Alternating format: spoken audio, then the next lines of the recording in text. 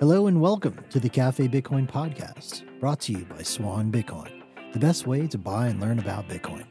I'm your host, Alex Danzig, and we're excited to announce that we're bringing the Cafe Bitcoin conversation from Twitter Spaces to you on this show, the Cafe Bitcoin podcast, Monday through Friday every week. Join us as we speak to guests like Michael Saylor, Len Alden, Corey Clipston, Greg Foss, Tomer Strolight, and many others in the Bitcoin space. Also, be sure to hit that subscribe button. Make sure you get notifications when we launch a new episode. You can join us live on Twitter Spaces Monday through Friday starting at 7 a.m. Pacific and 10 a.m. Eastern every morning to become part of the conversation yourself. Thanks again. We look forward to bringing you the best Bitcoin content daily here on the Cafe Bitcoin podcast.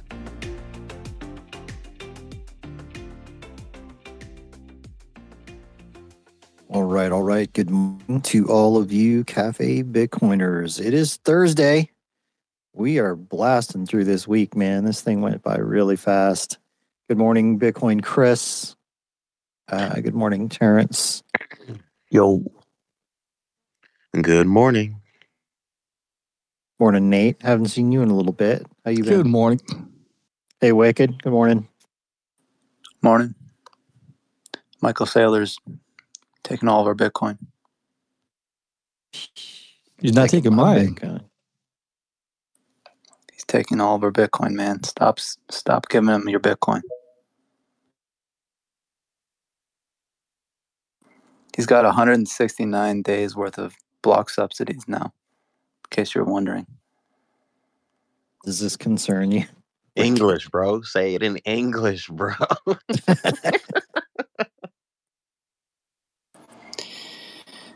What he's saying is that in May of next year, it'll be over a year. Yeah, exactly. So, I mean, can you just think about that for a second? All the Bitcoin that's mined in 1 year after the next halving, that'll be, roughly the size of MicroStrategy stack, assuming they don't stack more. They're going to stack more, right, over the next 6 months or a year, actually, because it's next halving is going to be sometime in June or July next year, most likely. So, yeah, they've got another year to continue stacking, and then they're going to get a halving. And they're probably going to have a whole, like a year plus worth of, whatever the mined supply, the new mining rate of supply coming in is going to be after the next halving. I don't know, like this might be hard for people to understand, right? But like you have to realize, like, so when you buy Bitcoin, you have two options, right? You can either buy it from somebody who has it, and that person can either be just a regular pleb like us or an institution or a miner who's mined it. You can do it. You can buy it from one of these people, or you can mine it yourself, right? And the assumption is that, most people who have Bitcoin probably want to get more value for it than they originally spent on it. And a lot of people who have Bitcoin, don't even want dollars in general, right? Like they're holding it for, whatever, forever. And so, like you kind of look at like, okay, well then what's the incoming supply of like brand new Bitcoin, right? The Bitcoin being mined and, which will most likely be sold in order to pay for all those mining, operational expenses, right? Paying for the energy, the upkeep of the miners, the payment of the, employees, all that stuff, right? They usually sell their Bitcoin they mine in order to pay for that shit. And right now there's 900 Bitcoin a day being mined, right? That's the rate. It's a fairly constant rate. And that's the beautiful thing about Bitcoin. It's like a predictable amount of supply coming in, right? Around 900 a day, every day, day in, day out.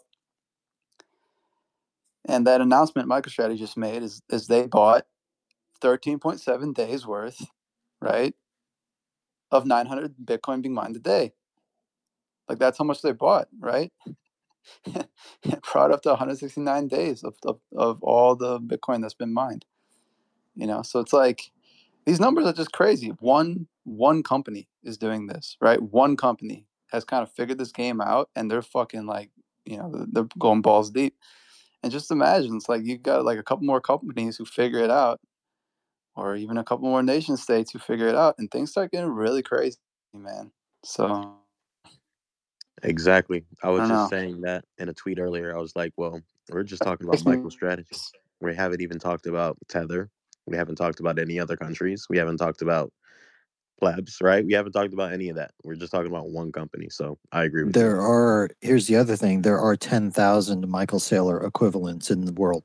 There are 10,000 other individuals who have the capacity to direct their Yeah, institutions to do one what Michael tiny Saylor's company. done.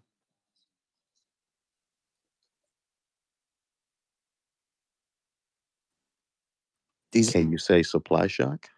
Yeah. these These you're actually in the Matrix, Wicked. That's the first time I ever heard that. Okay, Yeah. a quick thought here. These next 3 cycles are going to be crazy. Just as a Next baseline 3? for understanding, I know it's funny math, but if you take 21 million and divide it by just the New York Stock Exchange, there's like what, 2,800 something companies last time I counted, probably a little more or less, I don't know. But around that number, it's around 7,500 Bitcoin per company, just as like a little baseline of understanding. Hey, That's Wicked, just the why are New you York so Stock bearish on Exchange. hash rate? Wicked's reconnecting. He's super bearish on hash rate. I do not understand. Takes me by surprise. Shout out to Gosla, Victoria in the audience from Riot, throwing you an invite. No obligation if you are busy.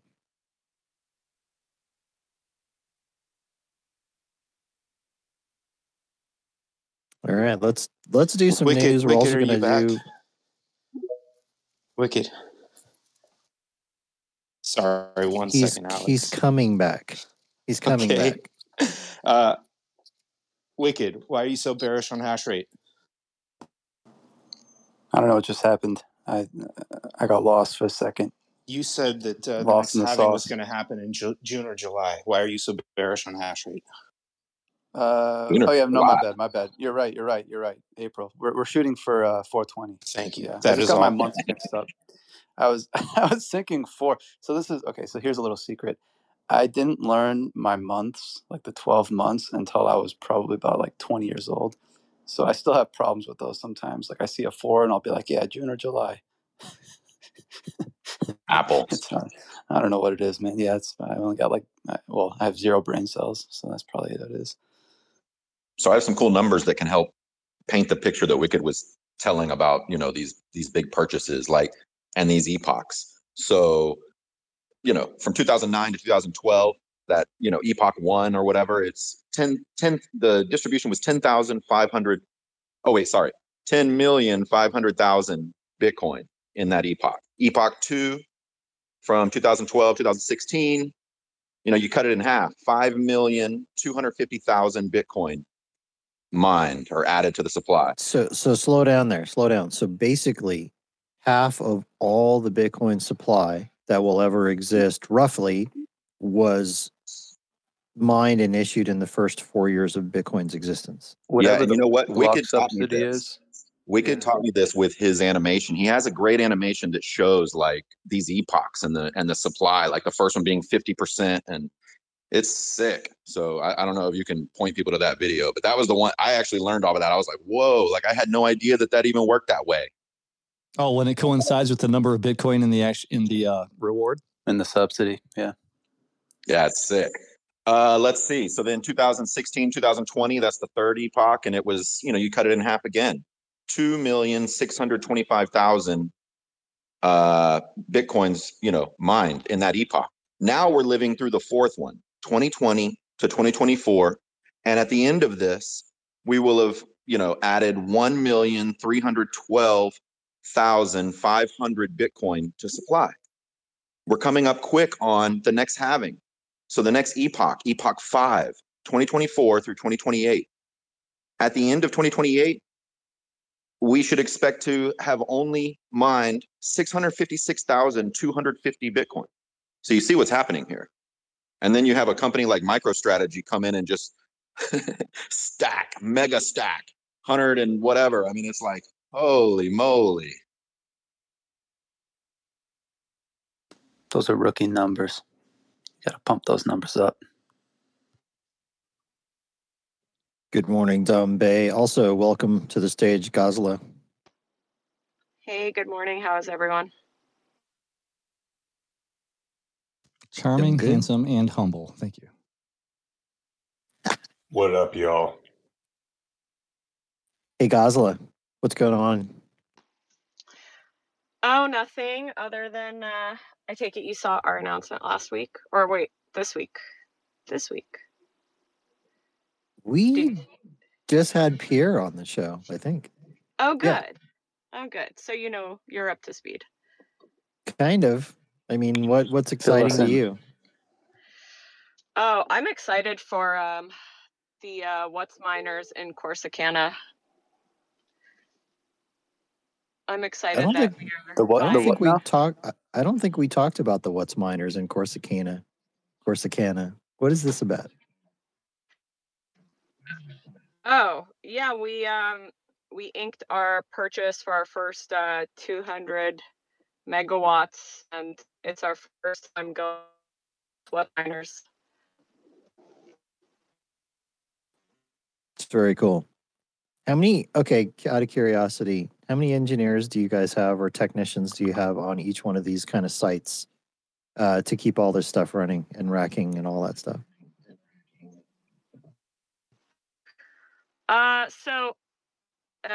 Technical engineer, like people who are actually engineers, aren't really, they're more building the site, and there's probably like 5 or 6, but we have like over 100 technicians kind of doing maintenance of infrastructure, machines, site.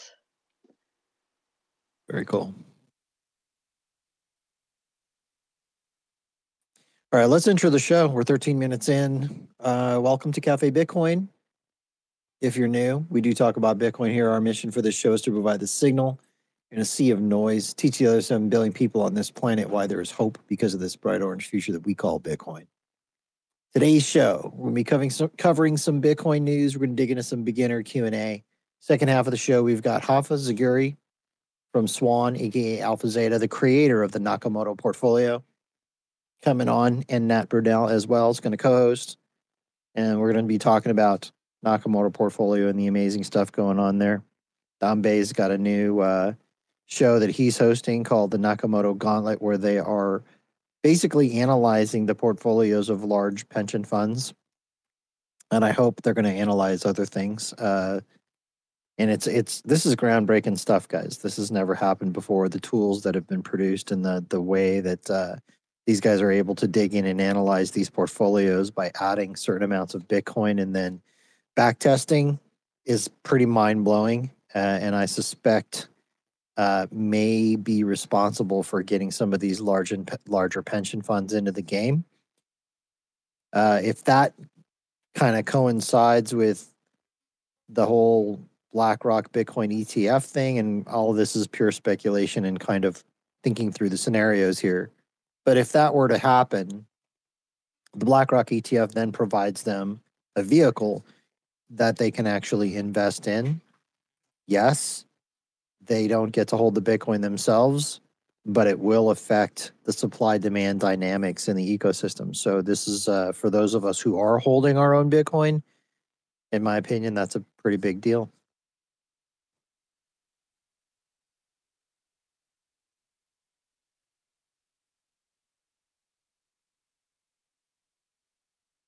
All right, other stuff. What's going on?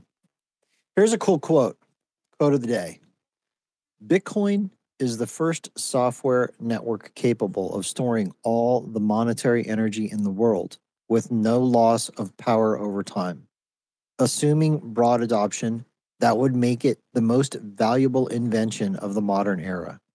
Few understand this. Anybody can tell me who said that? If you tell me that's Lowry, I'm going to get heated. There's no guesses. Let's say that was Saylor. Saylor, yeah. Got to be Saylor. Yeah, you got me like that before. You were quoting some kind of Lowry tweet, and I threw up like a fist bump. I'm like, yeah, that sounds awesome. Yeah, that's awesome. Yeah, that was Jason Lowry. Like, Vitalik. Oh my god. Craig, right. How valuable is it, Alex? How valuable is what? What are we talking about? How valuable is Bitcoin? The whole Bitcoin network. I guess it depends on how you want to measure it. But how do you think you would measure value if you're measuring the value of the Bitcoin network? Sounded Come like on, Robert Alex. Friedberg. Come on, Alex.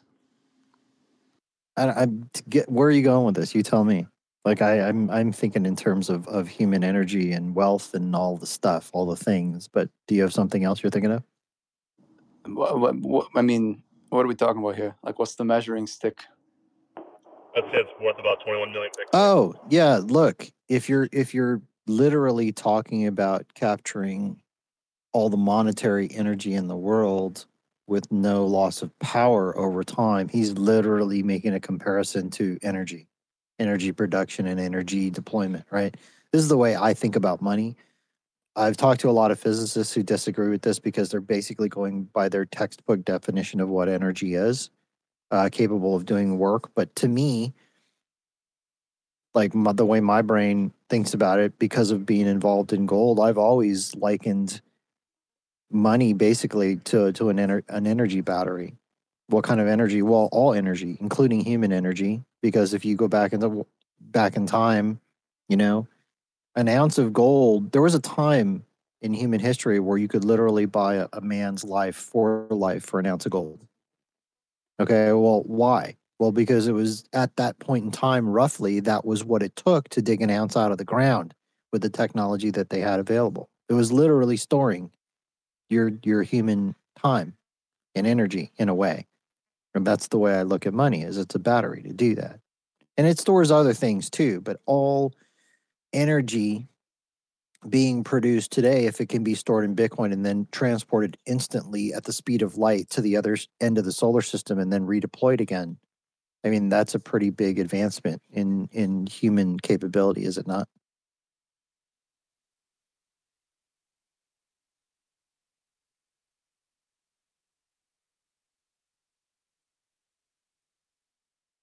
I think, Alex, that actually that came with the development of money over the period of society. What Bitcoin has done is added the incorruptibility to that money and the ease of transfer. What you're saying isn't untrue. It's just that money was the first thing, and now we've just engineered money in such a better way. Nakamoto has engineered money in such a better way as to give all of the attributes of money to it and make it incorruptible. I think that's sort of what you're getting at. Am I right with that?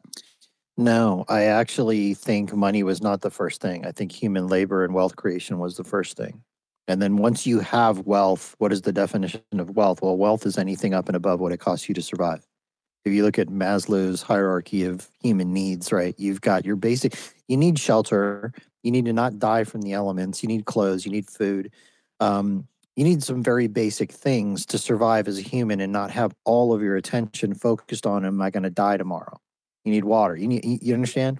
So once you have established these things when you're working and generating things that other humans want, now you have wealth. Now you have an excess up and above what it costs you to survive as a human. This is wealth.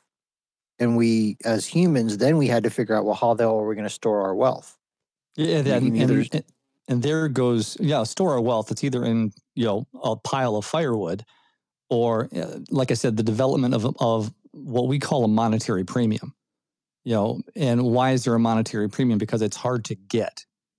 Gold doesn't have that many uses like you were talking about. Gold didn't have that many uses as far as, except for decorative, basically showing how much wealth you had. The monetary premium that we put on it is basically that battery that you're talking about. No. I'll be. Hey, listen, I'll be the punching bag. I don't agree with that. Okay, no, that's fine.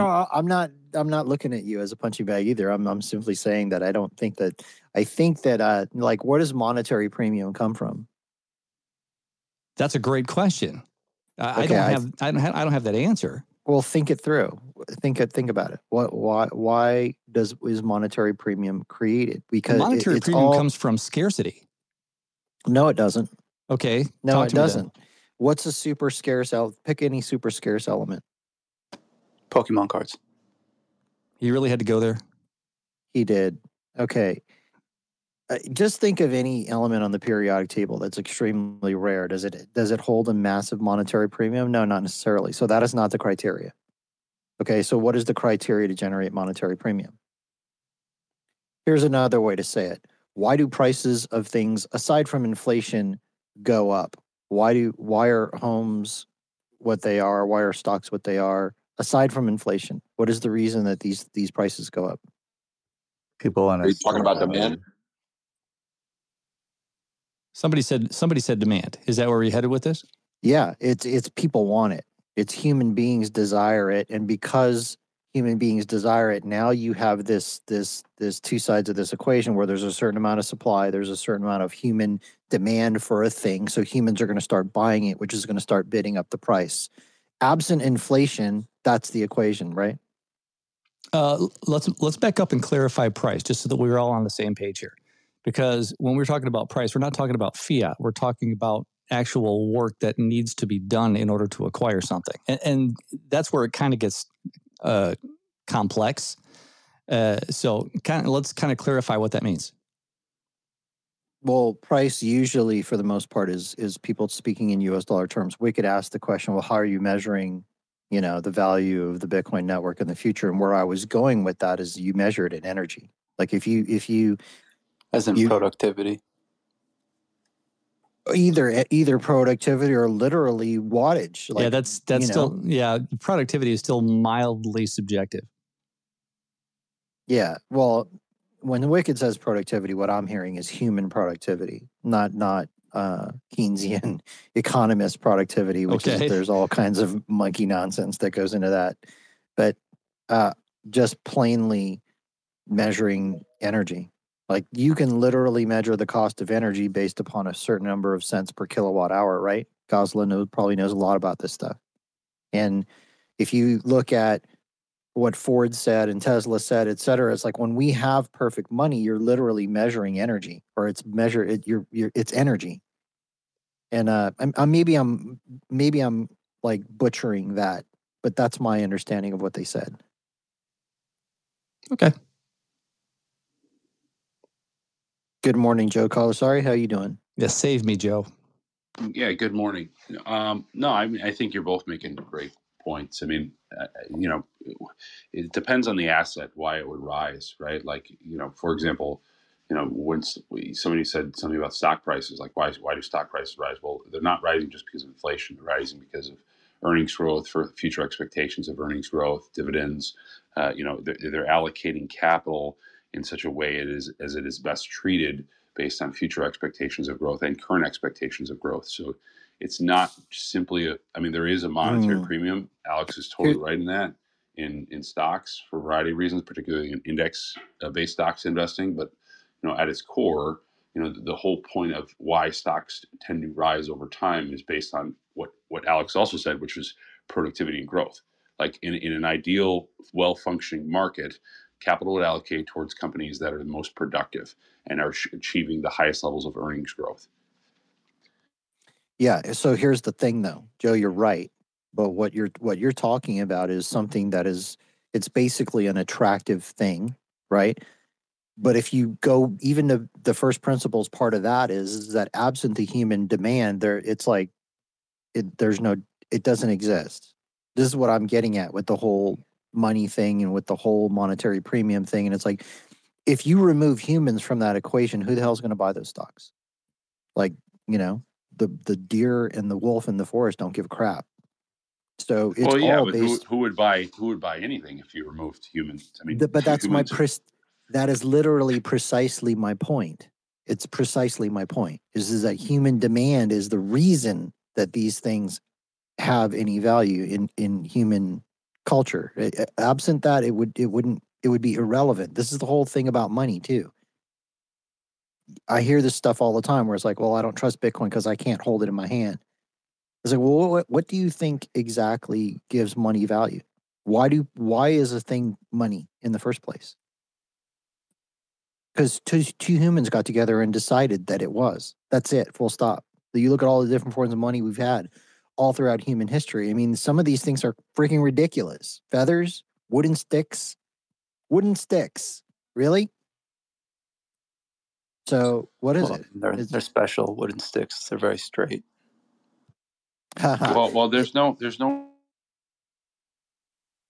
Sorry, I got a call. There's no real there's no correct answer, right? This is hotly debated among economists for centuries. Like, is money have an actual utility value? Is that why gold has been preferred for centuries?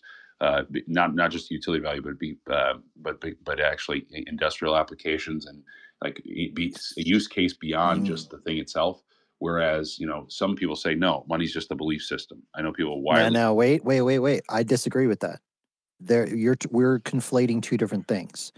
The first question is, what is money? And the answer is what humans agree. The next question is, well, what is good money? Those are two different things. I think what you're talking about, Joe, is economists arguing over what good money is. Right. That's what I'm saying. Like, what is good money? Because theoretically, if what you're saying is, well, what is money can be anything we agree on, then literally anything can be money, right? Like, yes, I agree with that. I think that that's true. I think that is exactly how it works. But some people even reject that notion. Like, some people think, no, you can't just have anything. It has to fulfill certain criteria. Otherwise, but they're wrong. Because if you study history, like literally humans have used things as money that make no fucking sense at all. And there's no utility value in any of it. So, talked about Saifedean's book, right? He talks about the rocks or the stones on the island. And he explained how, yes, there was a social consensus. There was a widely held belief that these things constitute money until there was a disruption of the rocks. Like, they actually found a bunch more of them, and that threw everying into right. But that changed what? The belief changed the social consensus system. Right, yeah. Exactly. So it's right back to what I was saying. So what I'm saying is, though, like some hardcore, more sound money philosophers out there would say, no, that was never money to begin with. It was just a mistaken understanding. Like, right now, you can make an argument to your point. Do you believe stocks are money? Like, is a share of the SBY, is that money? And some people would say yes. I don't think it is. I don't think it and you could say, like, well, what socially, that's our money, that's how we soar and save, but it does not satisfy the tangible necessary requirement. Okay, but see, now we're getting into the weeds of the definitions of money. But when I'm thinking of it, I'm thinking of, well, what are we storing value in? What are we storing energy in? It could be argued that a pile of lumber is stored energy. It could be argued that a stack of gold bricks is stored energy. Are these things necessarily money? No, but in the context I'm using, that's what I'm talking about, the storage of value. Yeah, so you're arguing that a store of value is money, regardless of whether it's good or bad money. No, I'm not making an argument for that. That's just kind of the way I'm saying it. Maybe I'm imprecise in that, and I'm not trying to confuse people, but I was just sharing how I think about it. I've got a question. Trying to convince anybody what. Yeah, go ahead. Do you know when was the first industrial use of gold? Like, aside from just jewelry, like, what was gold used for the first time industrially? What is the definition of industrial use? Because I don't know. Jewelry manufacture is industrial to a degree. Not really, because jewelry is just another way of showing you how we're storing value. It's just like it's projecting your wealth. I don't really count that. I think the first thing that comes to mind is conductivity and electricity. Right. I don't really know the answer to your question, Wicked. Yeah, I'm not sure.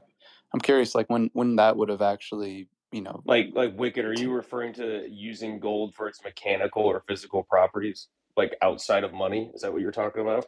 Right. Yeah. When did gold lose? No, I think it's older than electricity. I think it actually goes back to dentistry because it was so malleable. Yeah. And it was used in dentistry as opposed to other metals because it's malleable. Well, it doesn't decay and doesn't corrode. My guess, okay. yeah. Got it. Yeah, the corrosion's a big one. Yeah, that makes sense.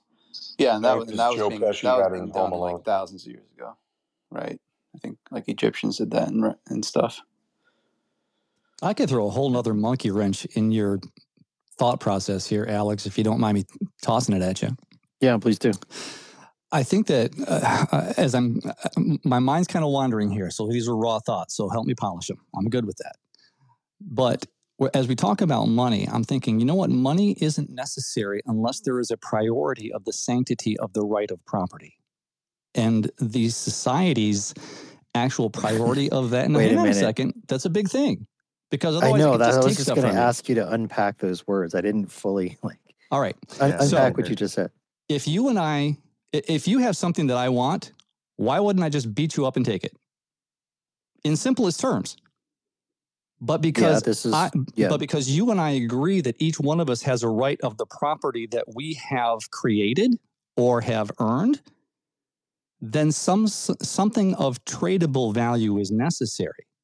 And without that understanding that we each have an individual right of property, then money becomes less of a priority within that society, especially considering how good that money is or how much value is retained with the money within that society. How's that for a monkey wrench? I think you're conflating two different things. I think the human desire and need to store the fruit of our labor is a different need and desire than the rule of law. The rule of law is what you're talking about. You have to have a framework where we're not just jumping over the fence of the neighbor and smashing them in the head and taking their stuff, right? Oh, these aren't just law. This is a moral ethic. Yeah, fair. All I'm saying is, even absent that, human beings would still feel a need to store the fruits of their labor, regardless of whether there's rule of law or not, or morality or not, right? It's just the natural human thing, I think. Yes, but without community and an understanding of the right of that property, then you have to spend more labor in protecting that store of value. You are basically asserting that for the thing to have value, there has to be a rule of law that establishes that value. No, that's fiat. No, that's not. No, because what you've already defined wealth, okay, and that's where we're going. If we're going to store our wealth, then we either have to have a community which understands that I have the right to keep that wealth, or I have to protect that wealth with arms. It's one or the other. But that's also, you're still conflating, I think. How do I explain this? How do we get into this philosophical discussion? I'm so sorry, Al, a little bit. Why are you sorry? This is what this show is for. Yeah, the beginner Q&A turned into something completely different. No, it's okay. I mean, the entire purpose of this show is like Socratic form, right? We call it the crucible. Yeah, I really the idea is we take an idea and we discuss it, and if we're wrong, we destroy it. And, we make fun of the person who is wrong for a little while, but everybody gets made fun of on this show. It's just your turn. Hence, yeah, right? And that's hence my address of polishing ideas, because I'm good with that. Steel sharpens steel. Okay, before we go any further here, Rapha has been on the stage for a few minutes. I haven't even said good morning to him. So good morning, Rapha, AlphaaZeta. Morning, guys. How you guys doing today? Doing awesome. Great. Thanks for hanging out with us. Let me try to finish this point up with Nate and Rapha. I'd love to get your thoughts on this discussion. So, Nate, I agree that if you have stored wealth, you have to be able to protect it, right? This is but that is not the same thing as whether other humans in that society will recognize or have consensus that particular thing you're storing wealth in is valuable or not. That's all completely subjective, and it's based upon the community's idea of what's valuable or not, right? Those are two different things. I like what you're starting to scratch the surface of is the stuff that Lowry talks about. Lowry talks about power projection as a function of capturing resources, and that all living creatures do this over time. And rule of law is what allows human beings to interact with each other without basically using violence to trade and do economic things with resources. Okay. I'll be honest. I'm too much of a beginner to try to have read that thesis. So thank you for the TLDR because I'm totally lost with that stuff. Okay, no worries. I do have a clip real quick, if you don't mind, from Mark Moss and Caitlin Long. Hit it. All right, and they're pretty much just going over like what gives Bitcoin value or anything, money value in general. So I'll go ahead and play it now. And ships or national parks, right? There are some assets there, but the government itself is insolvent. I say it's only as good. It's only as good as the next person will take it from me. Well, but that's the point, right? This gets to, once you make that leap, you just made the most important leap to understanding why Bitcoin has value. And a lot of folks who were trained in a traditional world think that money has to be backed by something. No, what you just said is brilliant. Everything is subjective. Yeah, everything. Okay. Once you realize that piece of paper in your wallet with a picture of a dead president in green ink, the intrinsic value of that is a fraction of a penny. It's just a piece of linen with some green ink on it.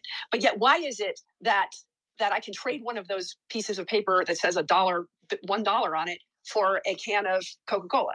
Because it's a recognized medium of exchange. What makes it recognized, even though its intrinsic value is virtually zero, is because somebody else accepts it as that. It's all subjective. It is always all subjective. Always, yep. And once you realize that it's always all subjective, that's why Bitcoin has value. So many people say, so many smart people, so many well-trained, including economics PhDs, will say Bitcoin has no value because it's not backed by anything. What you got to realize is neither is the US dollar. It's not backed by anything. The full faith and credit of the US government is as ephemeral as anything. In fact, I would much rather trust math than trust the laws of math than trust the laws of man. The backed by something or Yeah. Thank you for playing that. She basically saying exactly what I was just saying. Same thing. Exactly. Who is that? Caitlin Long. All right. And I think I was just breaking it down into variables that kind of go into that. Yeah. Well, here's the thing. You have the storage of wealth, Nate, and then you have the protection of that wealth. And that's the other thing that she was alluding to when it comes to Bitcoin is that, and this is also, by the way, whether you guys like it or not, part of what Jason Lowery's argument is that Bitcoin is asymmetrically powerful in terms of protection. Like, and I said this in the space the other day, is that like there's this saying, Smith & Wesson had this marketing slogan, it's like God created man, but Smith & Wesson made him equal.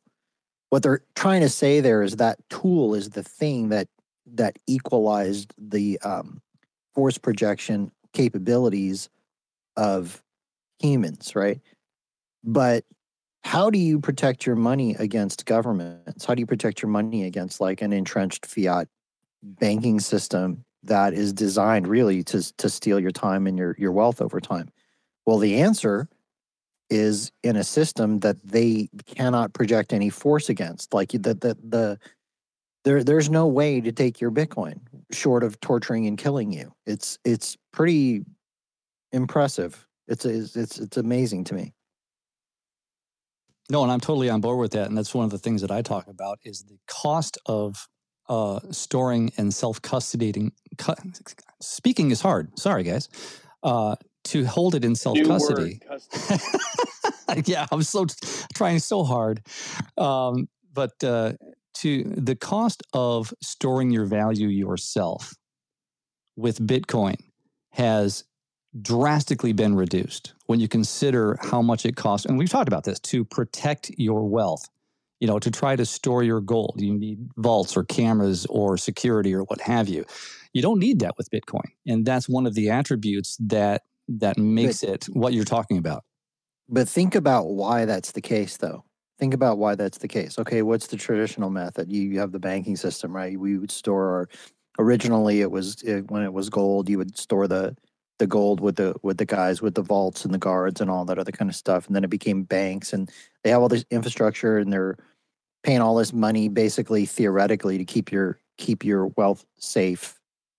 But now, for a fee, yeah, right.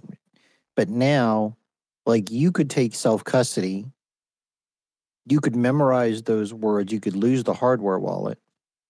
And assuming, I mean, you don't want to do this. I'm just giving you an example. You don't want to do this because you could bonk your head and forget, right? But It is possible. You can do that. So then what is actually protecting that wealth? What's protecting it, in my opinion, I could be wrong, Wicked or Ant, correct me if I'm thinking about this incorrectly, but like what's protecting it is almost 400 exahash of computing power per second, which is the most powerful thing really we've ever created. Like if you ask Saylor, he'll say that the power projection, maybe not use these words, but I've heard him say something similar to this. I'm paraphrasing him. The power projection of the Bitcoin network is more powerful than the United States Navy. And he literally breaks it down into energy units to explain why that's true. And don't forget, Alex, too, like the important part of the nodes play in that protection too. It's like having a system of like accountants that are peeking into every vault and making sure that everything really is there, and you're not just banking on the trust of the banking system that doesn't really check and confirm anything or audit stuff. At least maybe not anything, but not as consistently as the Bitcoin node network does. They can't audit it because otherwise they couldn't do double entries and clawbacks and all the other shenanigans that they pull. Okay, I want to get Rapha's input on this discussion. Oh man, this is a long one. I've been trying to organize my thoughts here, so I'll give it a go, and feel free to stop me and yell at me if I'm saying something that you think it doesn't make too much sense. But this is fascinating. It's a fascinating topic. I think there are a lot of branches that get out of the topic of what is money and security and all of that. I'll tell you how I think about it, and again, maybe right or wrong, but it's kind of like how I try to conceptualize this. I think, Alex, you're right. In a metaphorical sense, right, you can say that I think money is the ultimate way of store energy, right? It's the ultimate proof of work. There was proof of work that was done at some point by somebody at the expense of their time, their effort, their resources, right, which are all forms of energy, and they have to put it somewhere, right? In the past, when we didn't have money, they would find something, that was scarce or couldn't be replicated. I mean, we all read the books, heard the stories, right? So that's what we would do. And I think that, then we pass through time, and then we start to think about, okay, so what ultimately is going to be the best way to store that energy, right? So we defined already that money is stored energy, right? That's why we need money, because we work too much, and, it's the butcher that, has too many cows and has to sell it to somebody else, right? And wants to exchange the cows to a dentist appointment, right? So instead of doing all of that, we have a kind of like a common asset or common assets, right? That would represent that we've worked, we spent the energy in some sort of way, or somebody spent that energy in some sort of way, right? And that's stored somewhere. I think the problem we have as we go along time, right, is that exactly because some forms of money that we have, they start not being good for several reasons, right? I think the ultimate one that we know and we talked about a lot is just, pure money, physical money, right? Coins and notes that can be stolen from you just by inflation, right? Quantitative easing, it's the end of the day. It's just they're stealing your money, right? So we've been trying to find, because people realize that with time and start to see that, okay, if I just leave my money sitting down in cash, right? Ultimately, my work, my proof of work is going to be worth less and less with time. This doesn't, in 2 years may not be too much, but in 10 years, 20 years, 30 years, 40 years, the money is gone. So with time, I think we've been trying to find alternative ways to store that energy collectively, right? And just leave a thought here. We talked about stocks as being, and by the way, this is the thinking process around this was what actually got me to write the Schrodinger model, because I started thinking exactly like, oh, people are storing this monetary premium that they created. It's their own energy, that was spent somewhere, and they need to store it somewhere, right? So they look at different assets. But think about it this way. If you look at the S&P, right? The S&P since 1999, since the early 2000, right? Pretty much 5x from that point. Now look at Euro stocks. Euro stocks is exactly at the same point that it was in 2000. It's exactly at the same level right now. Brazilian stocks are at the same level that they were, almost 20 years ago. Why is that, right? Well, they have good companies there. Yeah, they have very good companies, right? Are they less productive than the U.S.? Maybe a little bit, but does that 4x, 5x less productive? I would argue that probably not. So why is that? Well, one of the reasons, that I think, pretty sure happens is that there's a flow of capital that goes into the S&P because historically the S&P has been a good store of value. So people look at that, and that's kind of like a self-fulfilling psychological thing also, because it has been in the past, then it tends to continue to be in the future until it breaks, right? We've seen assets in the past that were very good store of value, and then at some point, that correlation just completely broke. I think, and then we move into Bitcoin, right? And I think Bitcoin is ultimately the best money because, it's, first of all, we know that it moves very well along space, a long time, but also it's very cheap to protect, right? If you have gold, for example, you're not going to be able to move it around too much. And also it's expensive. I'm going to have to pay vaults. You're going to have insurance, right? If you really have a lot of gold, you're going to have a lot of people looking into that. And it's just easy to see honeypots, right? That it's going to be there somewhere. It's different with Bitcoin, and I think for the first time we have an asset that it has these characteristics that again, it's easy to move along time, space. It's easy to memorize, right? You can prove that somebody has Bitcoin, right?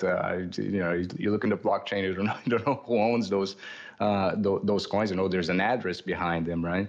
So that's kind of like the way I think about it. And then just going back at, we had a discussion at the beginning around trying to value all of this. And this is exactly why, I started to conceptualize the Schrodinger model, because as you move this monetary premium that is X, right? I just showed you that the S&P 500 has a premium over the Euro stock for some reason, right?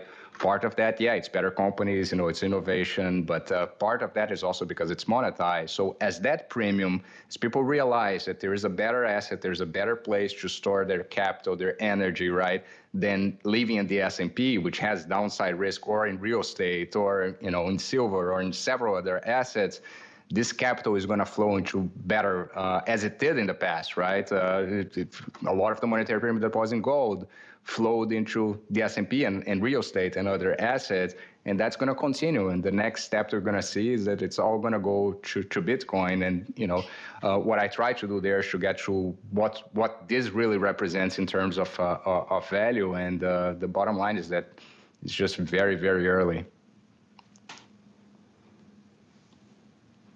All right.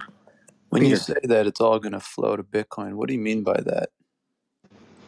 Yeah, I think in terms of the monetary premium, right? This premium, which is hard to isolate, how much of the S&P value is because it's a store of value, right? It's people just looking for a safe place to store their energy. I don't know, maybe it's 10%, maybe it's 20%, maybe it's 50%, maybe it's 90%. But functionally, what does that look like? Is it people realizing that their stocks are going to be worth less Bitcoin in the future, so they sell them for whatever amount of Bitcoin they're worth now, and then it's just kind of a perpetual, realization amongst the next bag holder? Yep. Like you're just basically just passing on this hot potato, which is, going to be worth less and less and less Bitcoin until it finds some equilibrium, I suppose. Exactly right. Like I wrote a piece on real estate, right, and why real estate has a lot of flaws, and people use it a lot as a store of value with second homes, vacation homes, and all of that. And we see with our clients at Swan, how many of them tell me, yeah, no, I just sold, a second property that I had, and I'm going to put all in Bitcoin, right? This is happening already. It's just that it's happening. It's it's a individual by individual by individual. So we're only going to realize what has really happened and the effect of all this when we zoom out, after 5 years, 10 years, and we look back like, wow, look, and actually happening, right? Just look at where Bitcoin was 5 years ago, 10 years ago, right? Or said the other way, look at the price of houses 5 years ago, 10 years ago in terms of Bitcoin. Because I think it sometimes it's difficult to think, when you're trying to do this, you're talking about monetary premium getting sucked out of everything else, but then you're also thinking in terms of dollars. I think that can kind of muddy the waters, but it might help if you just start thinking about these things that Bitcoin is sucking the monetary premium out of. What are they worth in terms of Bitcoin, and how is that trending? And you see how they're basically just getting cheaper and cheaper, right? Until they reach some some level that that all humans agree on, right? Like this house is worth this much Bitcoin. And then even then, right, it probably still trends lower over time. Exactly. And I think a lot of people think about Bitcoin, the network, right? And they will think about adoption curves and say, yeah, at some point, that curve is just going to be asymptotic, right? You're going to reach a point that it doesn't grow anymore, which may be true for the network. It's definitely not true for the asset Bitcoin, because Bitcoin is priced on something that, as it grows, by definition, fiat is going to lose value. So probably the network is going to have an adoption curve that, it's going to, at some point, it's going to grow less and less and less. But the price, it's probably going to be S-shaped, where you have this, you think that it's starting to stop, but then it's just going to escalate and explode to the upside on the right side because, again, fiat just doesn't make any more sense to hold fiat, and things are being priced in Bitcoin, right? The interesting thing about the S&P 500, Rapha, is that as this progresses, those companies will begin putting Bitcoin on their balance sheets. Some of those companies will have more Bitcoin on their balance sheets than others, and that makes, as an investment tool, will make more sense to people, and so some of that premium won't leave those particular indexes and companies because of that transition. Happening already, right? Hey, Alex, did you read this tweet thread from this guy Bram Canstein that he put out yesterday? Have you seen that? No. Is it good? What's it about? It is. Can I read just a couple of quick short excerpts from it? Sure. Okay, so he says, imagine this: you work at a job, you're putting in physical, mental energy needed to produce results. In return, you receive what we call monetary energy, your salary or your profit. This is what we call money. And then he says, however, the value of your money gradually decreases over time due to the printing of new money by central banks. These centralized powers add new money energy to the system we use to exchange energy with each other. But this newly added money energy was not earned by putting in the work energy. I just thought it was he's got this thread. It's a really good thread. And then he says, but it's worth the same money energy that you did put the work in for. Does that sound right? And it's just a really interesting thread that really it's I thought you guys maybe were talking about this because I came into the show late, but he does a really great job of kind of explaining this idea. And then he goes into imagine the network as this cube of energy, and you can play in this cube of energy as long as you want, and anybody can, because the rules are set, and you can exchange your energy within this cube of energy, and it's totally decentralized, etc. So anyways, it's a really good thread. It might be something worth taking a look at. Very cool. That's a Bram Canstein. Is that what you said? Yeah, I put a link to the thread. It actually, it's weird. You go to the thread and then it pushes you to a web page, a web version of Twitter for the actual thread, because it's not too long, but it's it's a 5-minute read, maybe 3-minute read. But yeah, I put it in the back channel. We were doing a Swan Salon in Miami a couple of months ago, and I had Guy Swan there as a guest, and one thing that he said was freaking mind blowing. Like, it was like a classic quote. I don't think I'll ever forget it. He said, "Don't work for money that another man can make for free." And like when he said that, you could just tell the entire crowd was like, "Holy shit!" Yeah, that's pretty good.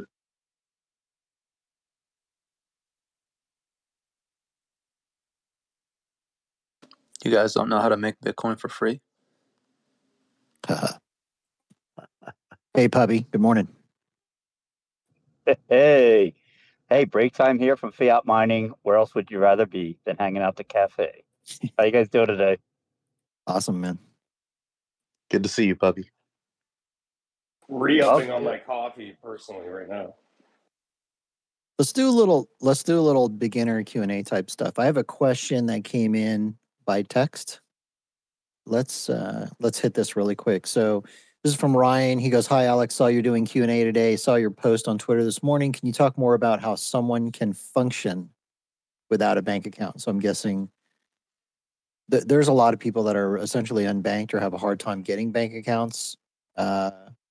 And our system is set up to penalize people. Like if you fall off the bottom of the socioeconomic ladder in the Western world, you're continually crushed. Like it's not a good system, because it instead of like giving a helping hand and helping people back into the system and helping them back up, it like doubles down on crushing those people, and it's not good.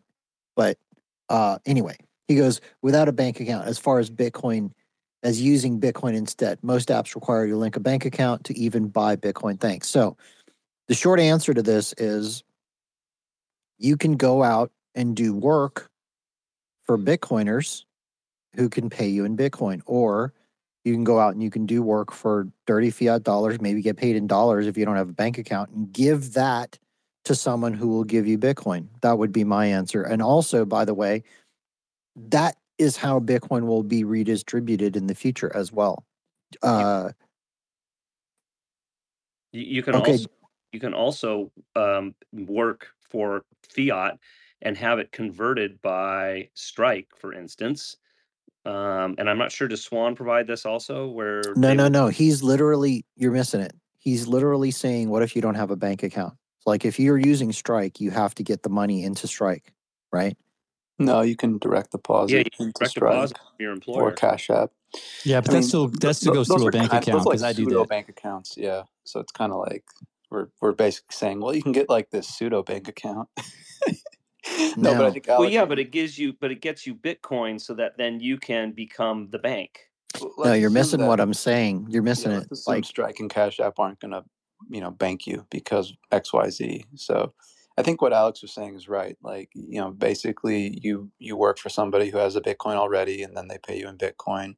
You find a company that has the Bitcoin already, they pay you in Bitcoin, whatever. Like that's kind of, or you work for cash and then you convert it to Bitcoin, like a Bitcoin ATM, or, peer to peer or whatever, right? Those are kind of the only options.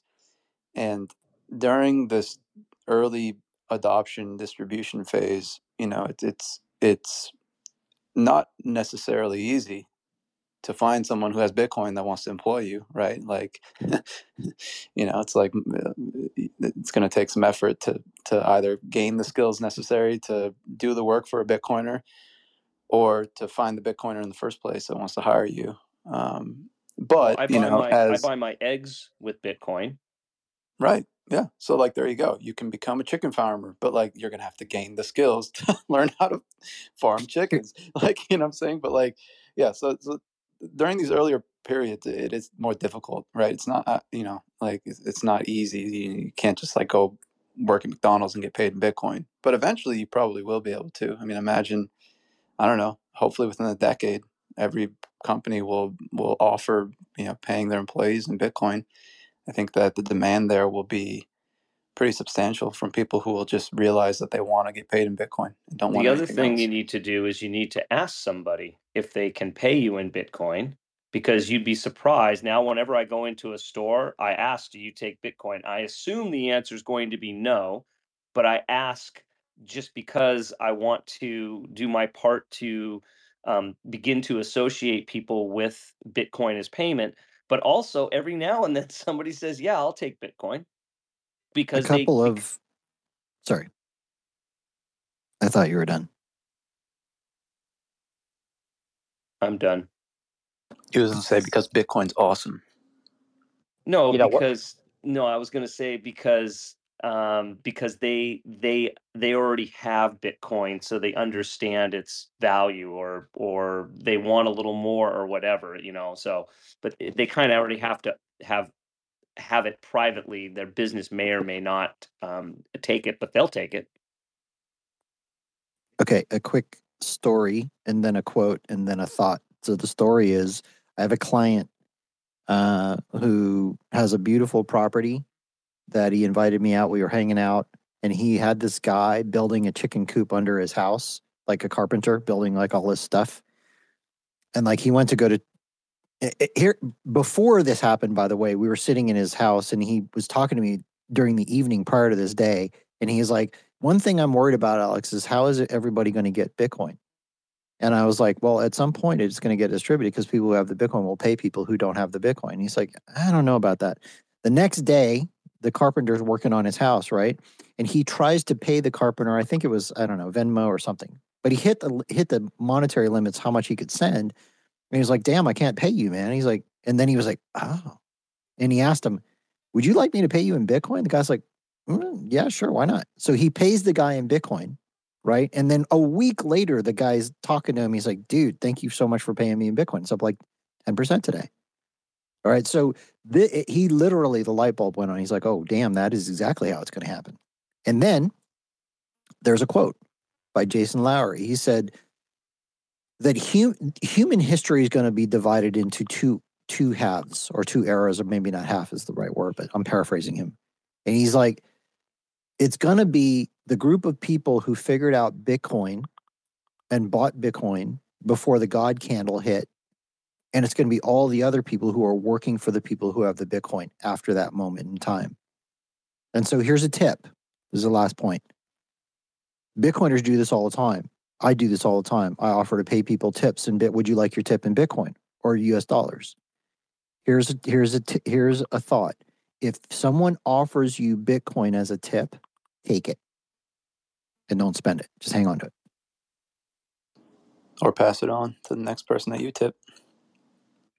I do know that it's a little bit easier to get a bank account on Cash App. And correct me if I'm wrong. I know that they do.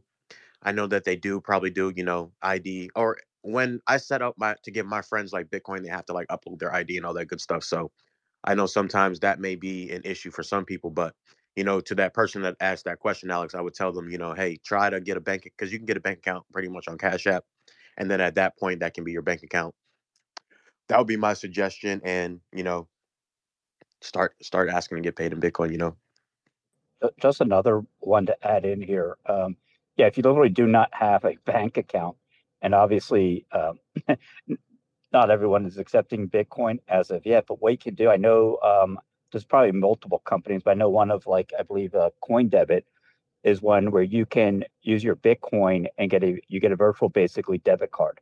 So if you're trying to buy an airline ticket or buying something online, you use Coin Debit, you convert your Bitcoin into this debit card, and all of a sudden, boom, there you go. No bank account needed, and you've got a Visa. And actually, Alex, what's crazy is that he asked that question. That's just one person. There's almost 6 million people in the U.S. that don't have a bank account. So it's a bigger problem than we realize. So it's a huge problem.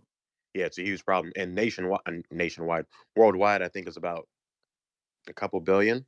I'm not 100% sure. I tweeted. Yeah, it's even worse. Like I've seen these documentaries where over in Africa, like little kids will earn money, and the money that they get on their way home, oftentimes they're either robbed, or then when they get home, their family members rob them and take their money.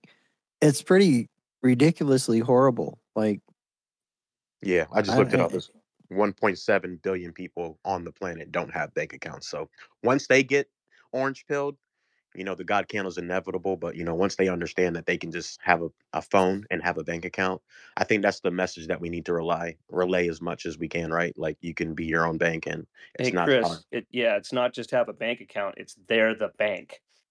Absolutely. Good morning and welcome to the stage, Nat Brunell. How are you doing?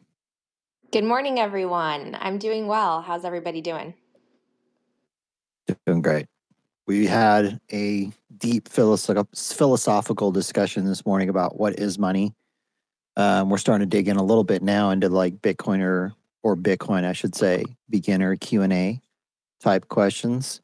So we'll do that for a little while. Yet we've also got Rapha on stage, AlphaaZeta, and we want to talk a little bit about Nakamoto portfolio theory as well. So that's basically what's going on. And Nate made a new word, which I'm going to start using now. Custodate. Custodate is a very good word. It was I have no idea where that even came from. It's just verbiage was spewing out of my mouth. It was horrible. Hey, if you use it, I'll take the credit for it, whatever. But I do have to go because I've got to go fiat mining in order to get more Bitcoin. So it's been a pleasure. Nat, I would love to stick around and have a conversation with you. I love your work, but I've got to go. Thanks a lot, Alex, for the philosophical discussion. I will look forward to seeing you again. All right. Thanks. Hope to talk to you soon. Okay, let's do a couple more minutes of maybe we have time for a few more questions and answers with Bitcoin beginner Q&A, and after that we can start digging into Nakamoto portfolio theory and what you've been doing lately, Nat. Does anybody up here have a common question that they could ask? We could start with that. If you're in the audience, you want to ask a question, you can come up. We'll be kind to you, I promise. You can also ask a question in our Telegram group. That's t.me/Cafe Bitcoin Club. Any volunteers? Otherwise, I'm going to start calling on people randomly. You know, it's not. Yeah, look, I'll start with one. You know, once you go down this rabbit hole, you don't realize how long you've been down here, and things that you just take as, oh my God, that's just an easy or stupid question to ask me. What are you talking about? And I get this all the time. Had a car in for a repair, and I was talking, been going there for years, and Bitcoin had been pumping at this point. And he gave me the bill. I said, "Oh man, do you take Bitcoin?" Because, "Oh man, yeah, I probably should. That's going really well." I said, "Well, look, man, jump in, man. It is still so early here." Goes, "Yeah, well, I can't afford that. I mean, what I think this back, it was like 40 grand at the time." Because I don't have $40,000 just to buy a coin. I was like, "Oh my God, here we go." I'm like, "Man, you know you don't have to buy a whole coin, right?" He says, "What?" I said, "Yeah, you could buy $5 if you wanted to get started." And he was blown away. And I've had this conversation with colleagues, like they really believe you have to buy a whole coin. And I just take it for granted. Like I thought that was common knowledge. I guess not. But yes, if you're out there listening, you do not need to buy one whole coin. It's good if you can afford it, but you don't have to. I was actually going to say the same thing. That's what I encounter a lot too, that it's too expensive. And people don't realize, especially the newbies who haven't, taken the time to really educate themselves on Bitcoin at all. They see it as completely out of the ability to purchase it because of the price. They don't know about Satoshis. So I think that we need to do a better job educating people about sats and the fact that it's infinitely divisible, which is one of the most important properties of this form of money. And that's why we don't need an infinite supply or increasing supply of money. But a lot of people don't realize that. So they look at these altcoins and they're less than a penny and they think they can get a ton, and that's their sudden advantage entering into the crypto ecosystem. And so, I think we've got a lot of work to do because a lot of people think that they have to buy one Bitcoin. How I navigate that is, back in the Clubhouse days, we would just give away like $5-10 of Bitcoin to anybody that was new. And that way they understood, hey, you don't have to buy the whole Bitcoin. Here's $10, keep it, save it, watch it go up and down. And then that way they're introduced to it. But I agree 100%. A lot of people think you have to buy one whole Bitcoin. They go and buy Pepe, they get rugged.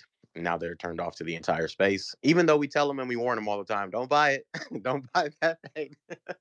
Don't buy Doge. Be careful. They're going to have to learn the hard way. But I think the best way, in my opinion, and which worked for me over the last few years, is just to give everybody a little bit of sats, give them some Bitcoin, give them 100,000 Satoshis, and like, hey, here's some Satoshis, and, let them do what they will. Peter, do you have something? I wanted to ask a question. Okay. Okay, I guess that's go ahead. All right. I guess what I would like to hear from the people on stage is what their 30 or 60-second elevator pitch for Bitcoin is, if somebody is interested or has shows, if you're just kind of discussing it with somebody. And I'll give mine first. Mine's pretty simple. I always ask them, if you had $100,000 and how would you put that in the bank for the next 10 years? And invariably the answer is no, because they understand that it's going to have less value in 10 years if they just stick it in the bank. And then I ask them, well, why not? And that's what starts the discussion. That's my elevator pitch. I don't do it too often, but when I do drum up that conversation, especially you're traveling, and you're sitting next to someone, you just get to know them. But invariably it turns to the economy for one. You get moving down, and I say, hey, listen, what assets do you own that cannot be taken from you or confiscated? And you see them like think, and I say, yeah, out of your house, your cars, bank accounts, retirement accounts, and you just see them going through, and they say, well, nothing, it can all be taken away. I said, well, let me tell you about this little thing called Bitcoin. And they get, I mean, once you start to describe what it's like to hold these private keys and having value outside of this system, everything outside of the Swiss system, outside of government and government, regulations and reach. I mean, granted, there's regulation if you're going to sell it and whatever, you got your tax liabilities there. But when you see the light bulb go off that they can actually have value outside the system that they control, that's a fun one to watch happen. I'll go next. And I think you have to tailor it to. We talked about this in the space before. I think you have to tailor it to who you're speaking to. Most investors understand how money works, but majority of the individuals and people out here don't understand how money works. So my example that I would use is real estate. I would say, hey, back in the day when your parents were growing up, they could buy a house for $50,000, right? Now the average house is $300,000. Do you know why that is? Most people would say, hey, that's because the value of the house has gone up, duh. And I'll be like, no, actually, the US dollar's gone down in value that much. And from there, I would spark the conversation about Bitcoin. So that's how I would orange pill. That's very good. I like it. Morpheus, good morning. Thanks for joining us. Do you have a question? No, I was just going to add into what everyone was talking about. So at least for me, at least right now, the way I could describe to somebody is I just talk about the current events that are just happening with them. So for example, with all like the different bank runs that are happening right now, I just started asking some questions on that. So like, all right, so all right, you guys see these bank runs happening. Do you know why the bank runs are happening? Or some people don't even know what a bank run is. So I would just start explaining to them exactly how like bank runs work, and then slowly go on to fractional reserve banking without saying fractional reserve banking, just kind of like slowly explaining to them why that like bank runs happen, and then just start slowly moving over to just how banks run in general, and then that way they kind of understand it, and that way you're just not talking just straight Bitcoin to them, because most people just get turned off immediately as soon as you start saying like the word Bitcoin. And then once start explaining like how like the banks work, then just start talking, slowly going to Bitcoin a little bit and explaining like, all right, well, here's some reasons why Bitcoin's here. Like this is like help. It's like go into things like talking about like the 21 million supply, and then just start slowly going into what Natalie was saying earlier about how we have a fixed supply. So just kind of like just break it down slowly to them. Okay. I'm curious, Morpheus, do you have any idea how many people you've quote orange pilled? Orange pilled, let's see here. No, I wouldn't say like a whole lot of people. I mean, just I guess like a small amount of people, but people that I actually, like just come across and like talk to about it, I could say a decent amount, but yeah. Cool. Thanks for coming up, man. Thanks for joining us. Let's move on with AlphaaZeta. I want to talk a little bit about Nakamoto portfolio theory. Rapha, explain this thing a little bit for people who haven't heard anything about it, and where do you think this goes as far as the usefulness of this tool? Yeah, it's been really exciting. Well, the last 2 months, man, if you asked me 2 months ago where this would be heading, never say that would be catching up this quickly and, going the ways that it is. But just giving a step back, the Nakamoto portfolio theory, right? It started as kind of like the first pillar of Swan research. So when I started publishing research at Swan, I wanted to do a couple of things. The first one, I wanted to make sure that everything was very close to the Bitcoin ethos, which means that all the research is open source. It's, of course, I don't need to say this, but it's all Bitcoin only. It's very transparent. It's available to anybody. Anybody can look at the calculations that we make. Very different than what we've seen in traditional research, right? What we want to do here at the end of the day is something that, again, it's open source, free, available to the whole community. And it's not because we're nice, it's because at the end of the day, and we are nice, but it's not because of that. It's because we want to increase adoption of Bitcoin, right? At the end of the day, everybody's very aligned on this. And we see these tools as being very powerful in bringing adoption. So in the first pillar of the Nakamoto, of the Swan research, what we thought about doing was starting to create a set of tools that would help people see how Bitcoin could fit in their overall asset allocation, right? As I said before, this is something that it's kind of like one of the first questions that you get when you sit down. Person understood that they need to have Bitcoin in their portfolio, that they understood that there is a value on it, and they're going to ask you, but should I put 1%? Should I put 10%? Should I put 100%? Right? So answering that question, and for an individual, it's already hard. For an institution, for a corporation, for an endowment, for a pension fund, it's much harder because they need to justify what they're doing. They need to understand exactly what's happening, right? They need to create a plan for that. So what I did, I got a lot of the tools that I already had developed the years that I worked in Wall Street, and I pretty much just made them available and ready to go with Bitcoin. So there are a couple of different things that we have on the Nakamoto portfolio, and you can go to nakamotoportfolio.com, the website, and all of this is going to be there. But the main tool there is a portfolio analytics tool, and what it does is you can go in there. You can customize any portfolio. You can put, let's say, for example, you have bonds, S&P, Euro stocks, as I just mentioned earlier, although you shouldn't, but let's say you do. Then you can simulate very quickly how that portfolio would look with a Bitcoin allocation, right? So you can say, okay, so what would have happened to this portfolio in the last 1 year, 5 year, 10 years if I included a 1% Bitcoin allocation? And what we see with that kind of like breaks a lot of the myths that people have in their minds. Big one is, well, if I add Bitcoin to my portfolio, it will increase the volatility of my overall portfolio, and that's not necessarily true. There are periods in time that Bitcoin actually reduces the volatility of the portfolio.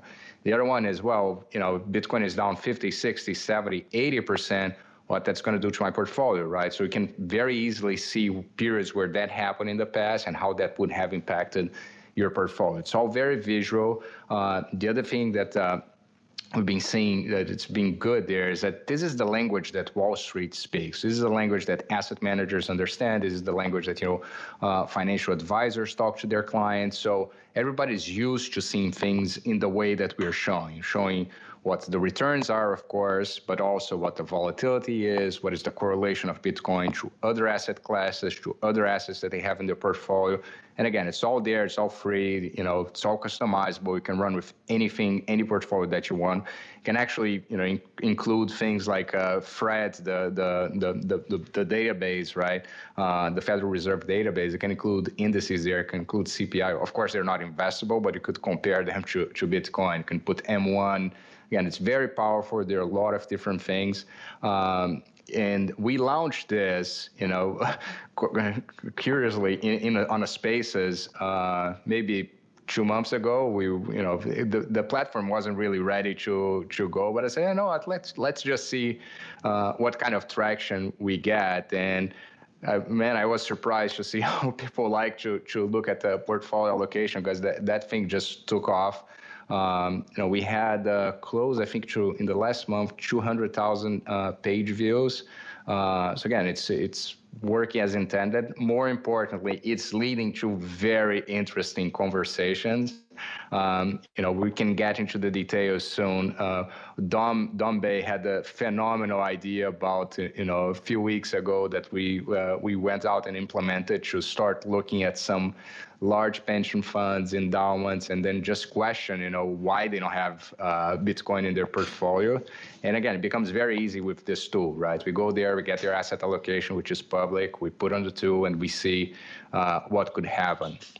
The other thing we do there is also, not only look backwards, but there's the potential to do simulation. So, can actually simulate portfolios, look on a forward basis.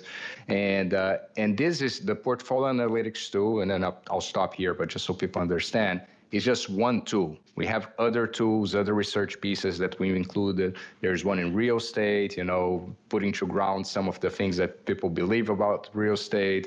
There's one, as we discussed earlier, about the monetization or the demonetization of major assets into Bitcoin, right? You can check the yield curve. And what we're building here, we're trying to get as much financial information as possible in one place, in a way that people can, as I said, copy, paste, duplicate, submit PRs to the code, so that this would help the community at the end of the day. Yeah, it's fantastic. I just wanted to jump in and say, Rapha, it was such an honor to speak on stage with you and Lynn Alden at the Bitcoin conference, where you shared about the Nakamoto portfolio. And if any of you guys are sitting at a computer right now, even if you're at work, just open up a new tab, go to nakamotoportfolio.com. You can play around with it. It's really interactive. And I've always been someone who I'm trying to make Bitcoin more approachable to non-technical people, because I'm not technical. I cannot code, but you can literally go into the portfolio analytics section of the site and run the numbers, and you can plug in different assets. You can plug in the SPY, you can plug in gold, you can plug in Bitcoin, and change the different allocation levels. Because I know a lot of people out there, they don't want to go 100% Bitcoin, and I understand that. And depending on people's ages and what they're planning for in the immediate future, maybe you still want to allocate to other asset classes. But you can literally see over time what even just a small percentage of your portfolio in Bitcoin does to your net worth, and how it optimizes for future savings. So if you're able to, while we're talking and while Rapha is explaining his amazing set of tools, which are all open source, head to nakamotoportfolio.com and just experiment with it. Because, if you're in Bitcoin Twitter, you're probably also listening to a lot of the macro voices out there who might be talking about energy infrastructure or the banking stocks, equities, commodities, gold. Just test it out yourself. See what the performance would have looked like if that's how you invested, and then compare it with and without Bitcoin. And I just think the best way to teach people is to show them and walk them through holding their hand. And so I just really appreciate, Rapha, how easy you've made this tool. I don't know if you've already talked about the Schrodinger model, but I'm really fascinated by that, and how you've seen, how this is essentially going to keep sucking liquidity out of asset classes like real estate and gold and bonds. And so thanks so much, Rapha, because this is a really fun tool. Thank you, Natalie. Yeah, it was a pleasure to be on stage with you in Miami as well. And yeah, absolutely. I mean, it's funny thing, as I said, when we launched this, I just had a flashback, because when we launched this the first time here on Spaces, the website, was pretty much running on a very low end instance on Amazon, and right away, if people just jumped in, it crashed the website. So as you were talking and promoting it, I was just looking here, just ready to see the site crash, and it didn't. So that's a good sign. I think that now it's much stronger than it was before. As you said something also very important is, I mentioned when we create the apps, we'll put the code there so anybody can review the code, but a lot of people don't code, right? And that's fine. So what we try to do is not only have the code, but also have a web application that it's very easy for anybody to change the numbers. So, as Natalie was saying, there's a model that I've built that is called the Schrodinger model. Go very quickly through it, and there's a white paper in it on the website that explains it in detail. But what it is in very simple terms is, I went through all the asset classes that I mentioned, right? So there's like stocks, bonds, gold, silver, real estate, art, right? Look at the market cap of these asset classes, and then we can make some assumptions, right? The assumptions can be right or wrong, but they are just assumptions, and you can change the assumptions on the model. And you can say, okay, let's take a look at gold, for example, right? Gold is a $10 trillion market cap, estimated, depending how you look, but that's something around that, right? You say, okay, from that 10 trillion, how much is monetary premium? How much it's really because it's not industrial use, it's not because somebody wants to have jewelry, right? It's because people bought gold to store value, as we were speaking earlier today, right? Let's assume, for example, and again, you can change the assumptions, but let's assume, for example, it's 50% of that amount, right?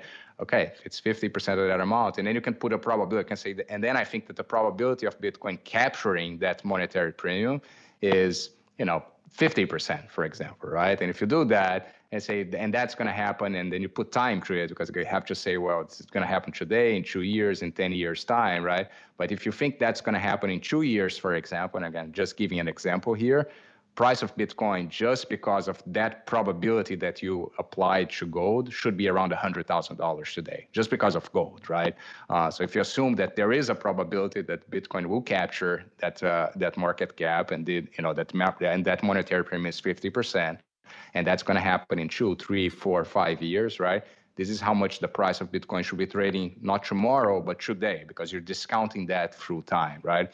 And what this model, I think the ultimate goal of this model is, of course, to prove a couple of things, right? It's definitely not to get to what a fair value price of Bitcoin would be. I think that, trying to predict price, it's a fool's game. Nobody can predict the price because, it's very early. There's demand exploding, from one side or the other. You may have, people selling and buying in big amounts, and you never know when that's going to happen. You have things like FTX that will hit you.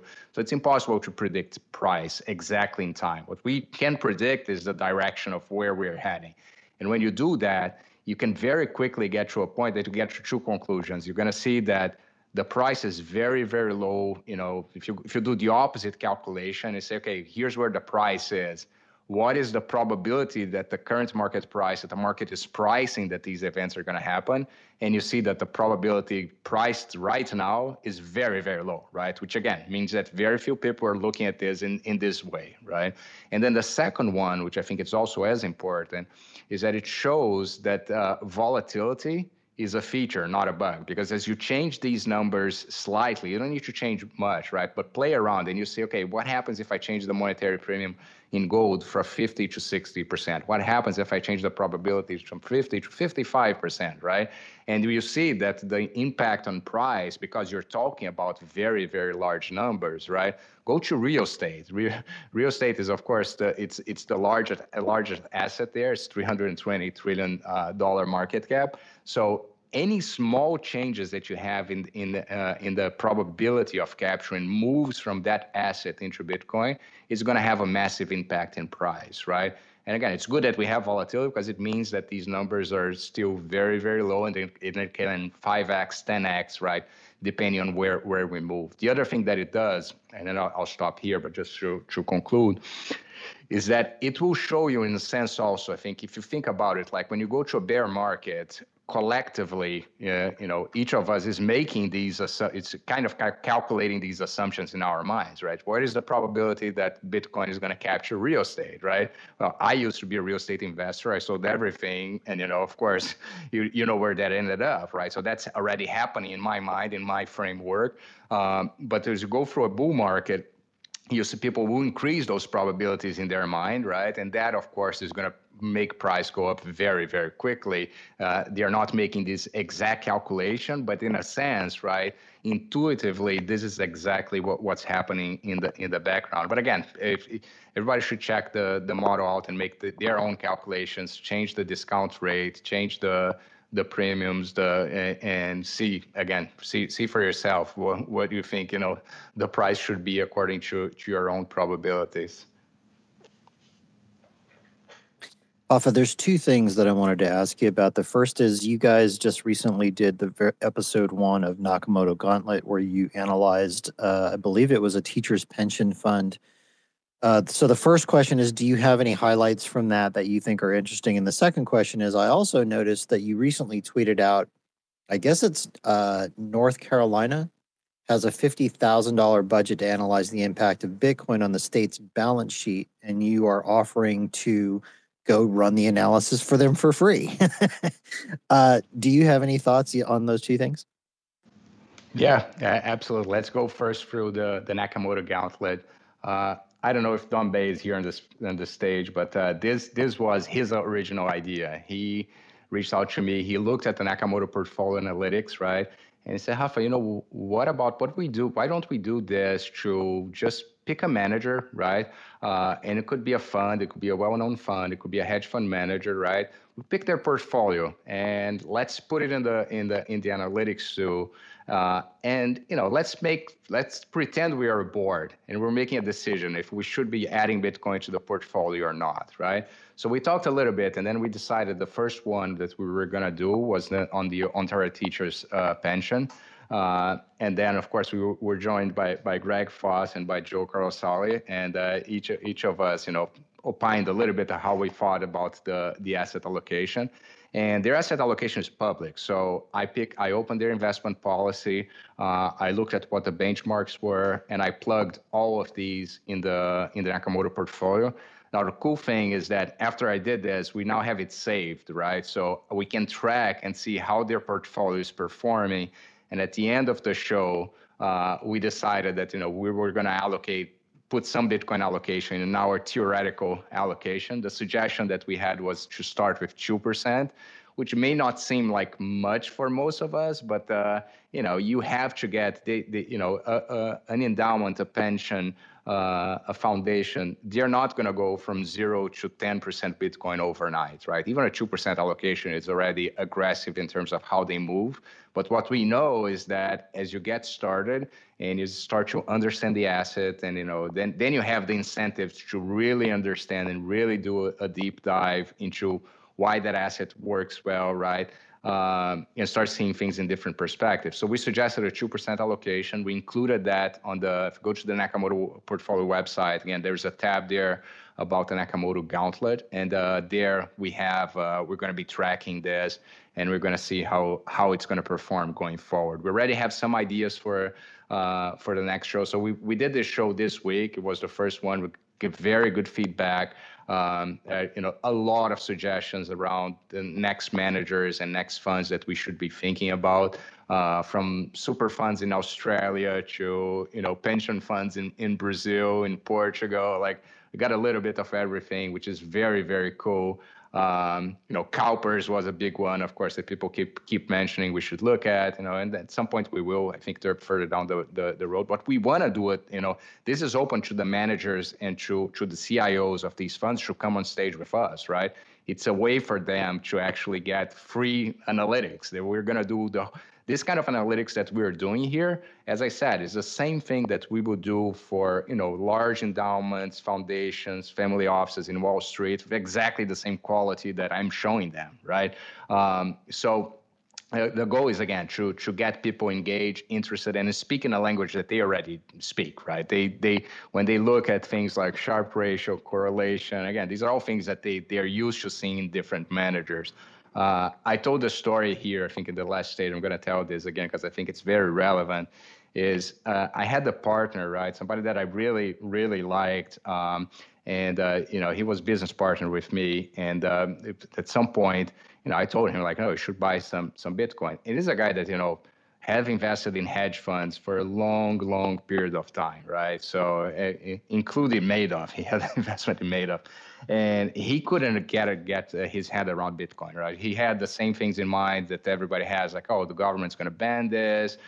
How can I make sure that it's 21 million, that it's out there? All the typical questions, but he couldn't break through. He couldn't buy it. So what I did is I actually got the returns of Bitcoin, and I printed in a sheet that looked exactly like a hedge fund manager, and I presented to him. And I said, there's this new manager that I'm thinking about investing, has very good returns in most of the years, but some years, he really crashes down. So I'm thinking about investing, and I actually told him, like, I invested on this guy. What do you think about? And he looked at it, and he's like, wow, this manager, is really good. I like this volatility because it's very good in most of the years, right? And it's uncorrelated to my assets, right? And he didn't get it. But then, a few minutes later, he calls me back, and he's like, these are Bitcoin returns, right? Like, yeah, these are Bitcoin returns. And that got to him. But that kind of opened my eyes that, to the point that it's really important to show to try to speak the language that the person understands, right? I could talk to him, until I was dead about decentralization, about, consensus and all of that. He couldn't care less, right?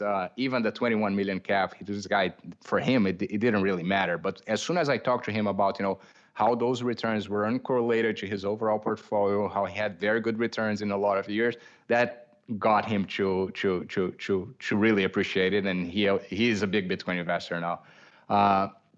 And then just to close up, right? So I opened up. I saw this actually yesterday, but this morning I opened up. I saw in detail that there's a proposal for North Carolina to actually put Bitcoin on the state's balance sheet. And I didn't read in too much detail the filing, but at the end of the day, it says things that we know that it's a good way to protect against inflation, all of that.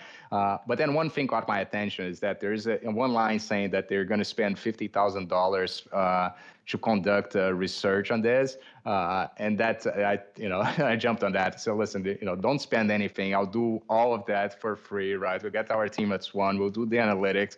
We'll do 100% for free, and go and buy 1.6 Bitcoin, however it is, with the 50,000. So you get a head start. You don't need to spend any other assets into this analytics, and the proposal is open. I hope that they take it. Even if they don't take it, I think that this may be one that we should do in one of the shows, and even if we don't do in one of the Gauntlet shows, I should just do an analytics and put it out there. And because at the end of the day, I truly think this.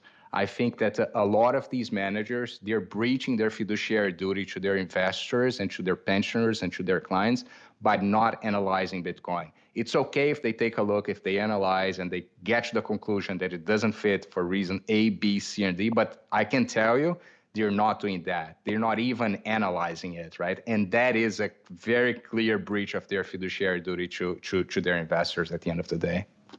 Man, I'm glad we got Dom. Thank you for all of that. That was really cool. I'm glad Dom Bay came back up, because Dom, I wanted to ask you something. Whether or not they accept this offer for a free analysis of the portfolio, if you guys did this on the next Nakamoto Gauntlet, for example, you could, if I'm not mistaken, you could just email the analysis to all of the allocation board members, right? And copy, theoretically, the entire union. Is that a thing? Yeah, I mean, there's a lot of options. As we had, can you guys hear me okay? Because I'm in a you're little good. Okay, perfect. There's options. With the Ontario Teachers Pension, that was our first portfolio we analyzed. Elliot had worked with them in the past, but he wasn't a direct representative. And with AlphaaZeta's ability to just attach the analysis to the show, we can get it to people in the state. We can show people. We can get stakeholders to take a look. So there's so many options. I will say, Hoffa, we did. I think they did tweet back and confirm that they're interested in going on the show, and the folks that got back were part of the initiative approved by the lieutenant governor. So I think they're interested. And obviously, you made an unbelievable point with saving 50K. I mean, whether they go through with a deeper analysis to start off with a panel and team like on the Gauntlet and get an analysis, the value is like unreal. Imagine how helpful that would be, even if they did decide to go forward with a deeper dive, to go look what we have to start with. And to your point, Alex, we can 100% get stakeholders in the state to look at our analysis and start going like, wow, this is interesting.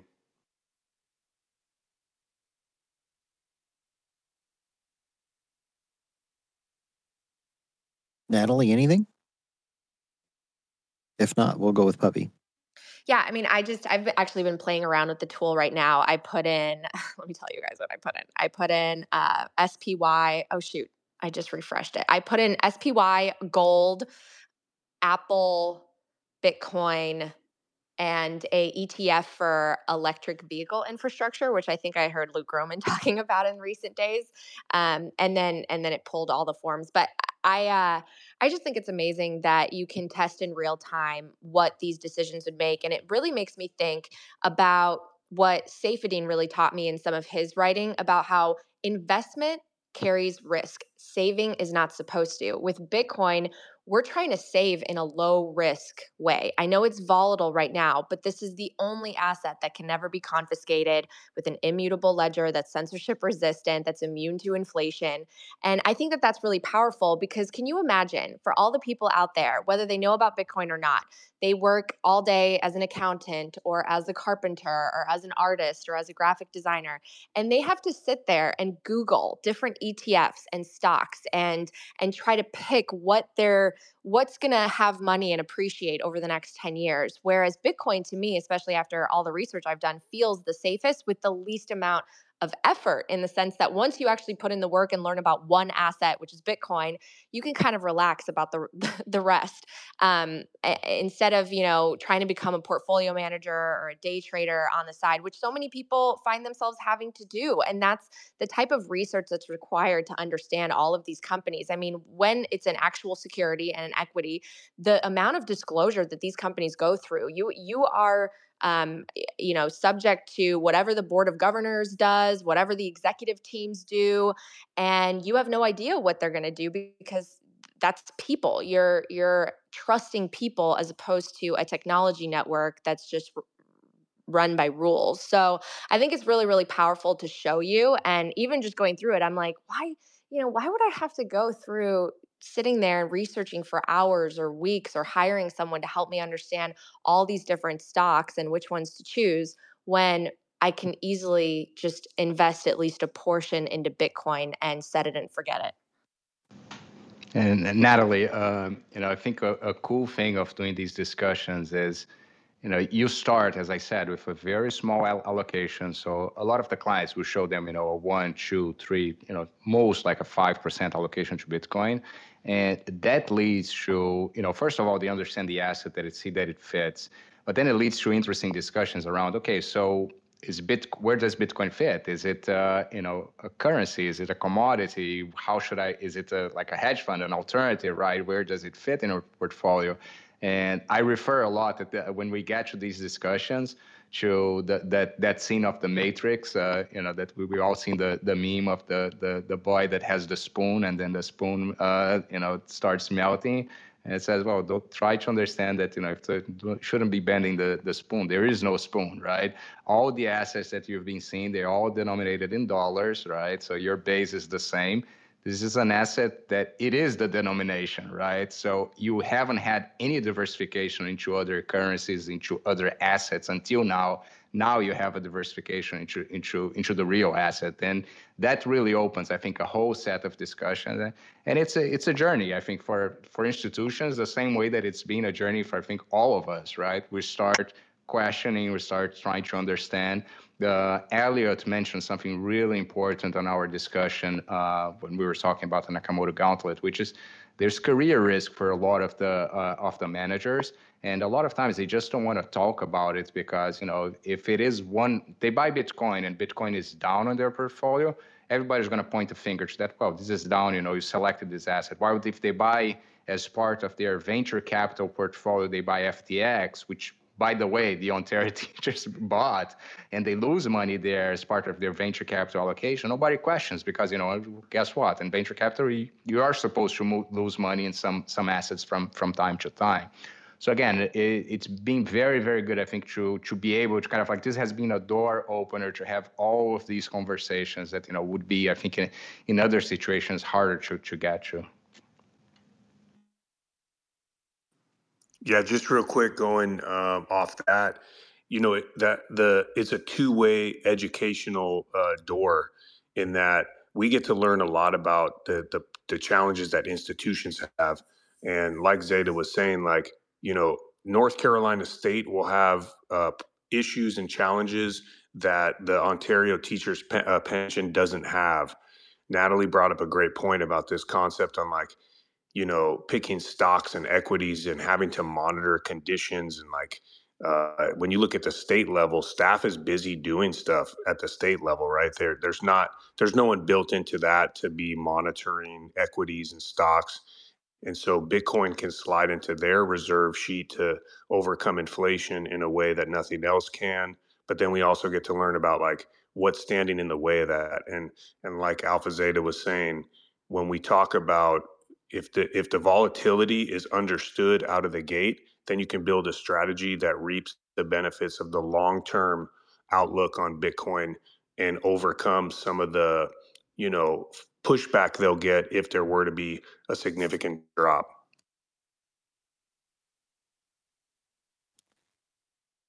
I just want to bring it to everybody's attention that Natalie's latest episode of Hard Money, I believe, is releasing on the Swan handle right now. It just released. You guys, this is such a special video for anyone who is a parent, especially.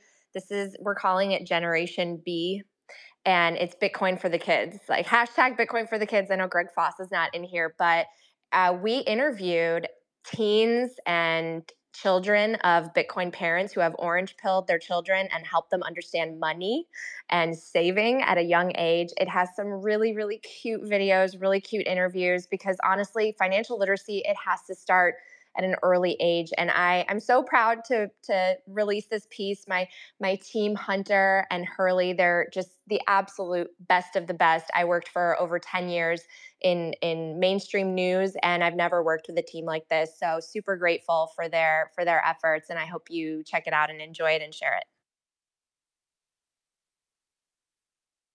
It's really exciting to see what these younger generations are doing and realizing about Bitcoin. We've had this guy, Gen Z for BTC, on the show before. I met him at Miami. He's in it. Is he? This is so freaking awesome. Oh, I can't wait. We've got Gen Z BTC. We've got Daniel Prince's kids. We had submissions. We put out a call for submissions on Twitter. So parents sent in videos of their kids. It's adorable. You have to see it. It'll make your week. Natalie, isn't it amazing the way these kids think about stuff though? Like this guy, Gen Z, when we were talking to him here on this show, like he just seemed so aware of what was happening in a way that blew my mind. Because I wasn't thinking about those kind of things when I was 13. And it's fascinating. Well, and I think that when you talk to kids like adults and know that they have the capacity to learn all of this at a very young age, they can understand money, and you can teach them in ways that are very creative. And these kids they've absorbed it, and they're our hope, I think, for the future. To help orange pill their friends. They're doing it in their schools now, and it's really inspiring to me. Yeah, me too. I agree. Definitely gives me hope for the future. I look around at some of these kids, and some of them seem very confused, and it worries me. And then I run across guys like Gen Z for BTC, and I'm like, oh, we're gonna make it. It's gonna be okay. All right, let's go with Pubby and then BJ. Pubby, what do you got, man? Oh yeah, Alex, as I know, you always respect the hands. I get that. Hey, yeah, going back, I love all this stuff from Alpha here.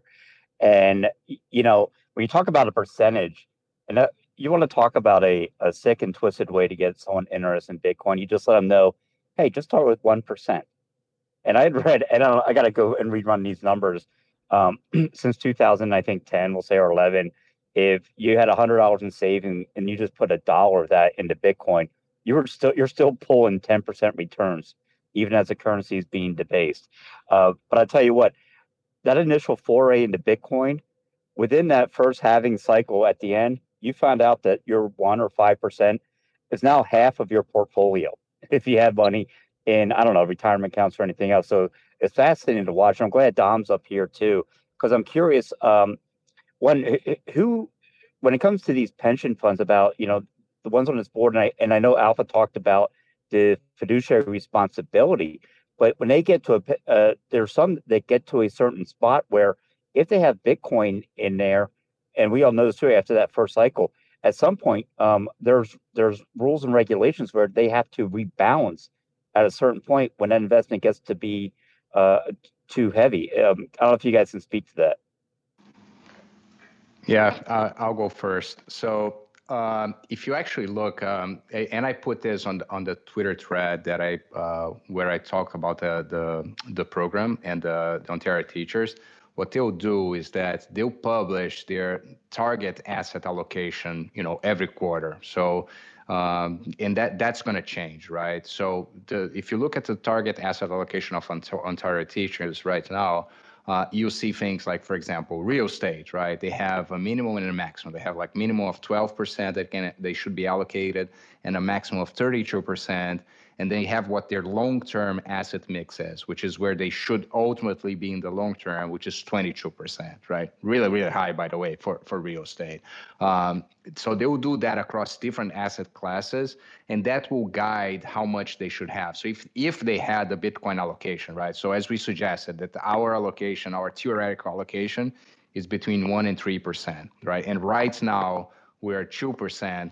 Let's say, 6 months down the road, Bitcoin doubles in price, and that 2%, and everything else is stable, right? It didn't change. So that 2% became 4% of the portfolio. What would happen if we had that investment policy statement? We would actually reduce that to 3%, which is the cap of the maximum allocation that you should have, right? Now, this also works the other side, which is it's good and kind of like smoothens return as you go a long time, which is, let's say, for example, we put a 2%, and then, 6 months down the road, Bitcoin, dropped 50%. So that 2% became 1%. We're actually going to top that off again to 2%. So we're going to buy Bitcoin when Bitcoin is down. So this process of reweighting, it's not bad by definition. It smoothens returns at the long term, right? And it may actually help in a period where Bitcoin is going down. Fun story. First time I promoted this and we put it out there. Foss was here on stage as well. And Greg automatically, goes like, of course, gets all excited about the math and everything, goes there and punches his numbers. And he's like, Rapha, I don't understand. I put Bitcoin in our portfolio here, right? In an S&P portfolio, and I'm seeing a 90% drawdown in my portfolio. What is happening? And, we're in the middle of the space. So I said, Greg, when we're done, I'll take a look and then I'll come back to you. So then I take a look at the portfolio. He created a portfolio of Bitcoin starting in 2014 that never rebalanced. And even though he put 5% Bitcoin in that portfolio in 2014, that 4% became 100% of the portfolio. Then, of course, when you have a drawdown, that's pretty much how your portfolio became pretty much Bitcoin, right? And of course, you're going to have the drawdown of Bitcoin. And I told Greg, this is what happened. You're going to have, an 80% drawdown, and you're going to be happy about it because, if you just kept in your other assets, you wouldn't have as much money as you would do right now. And then, but this is I think the good thing and bad thing about rebalancing, right? On the upside, of course, you're going to reduce your returns on an asset that it's always going up. All right. BJ, good morning. Welcome. Good morning, everybody. Great space. Just a couple things. AlphaaZeta, awesome work. And you brought up a really important point, at least from my perspective. And that is fund managers fearing blowback if they get into Bitcoin and, God forbid, it goes down. That's that sort of the fear for public shaming is all over the place with Bitcoin. I think we're starting to get beyond that. But for example, we have a politician in Canada who's going to be running for prime minister who came on board with Bitcoin.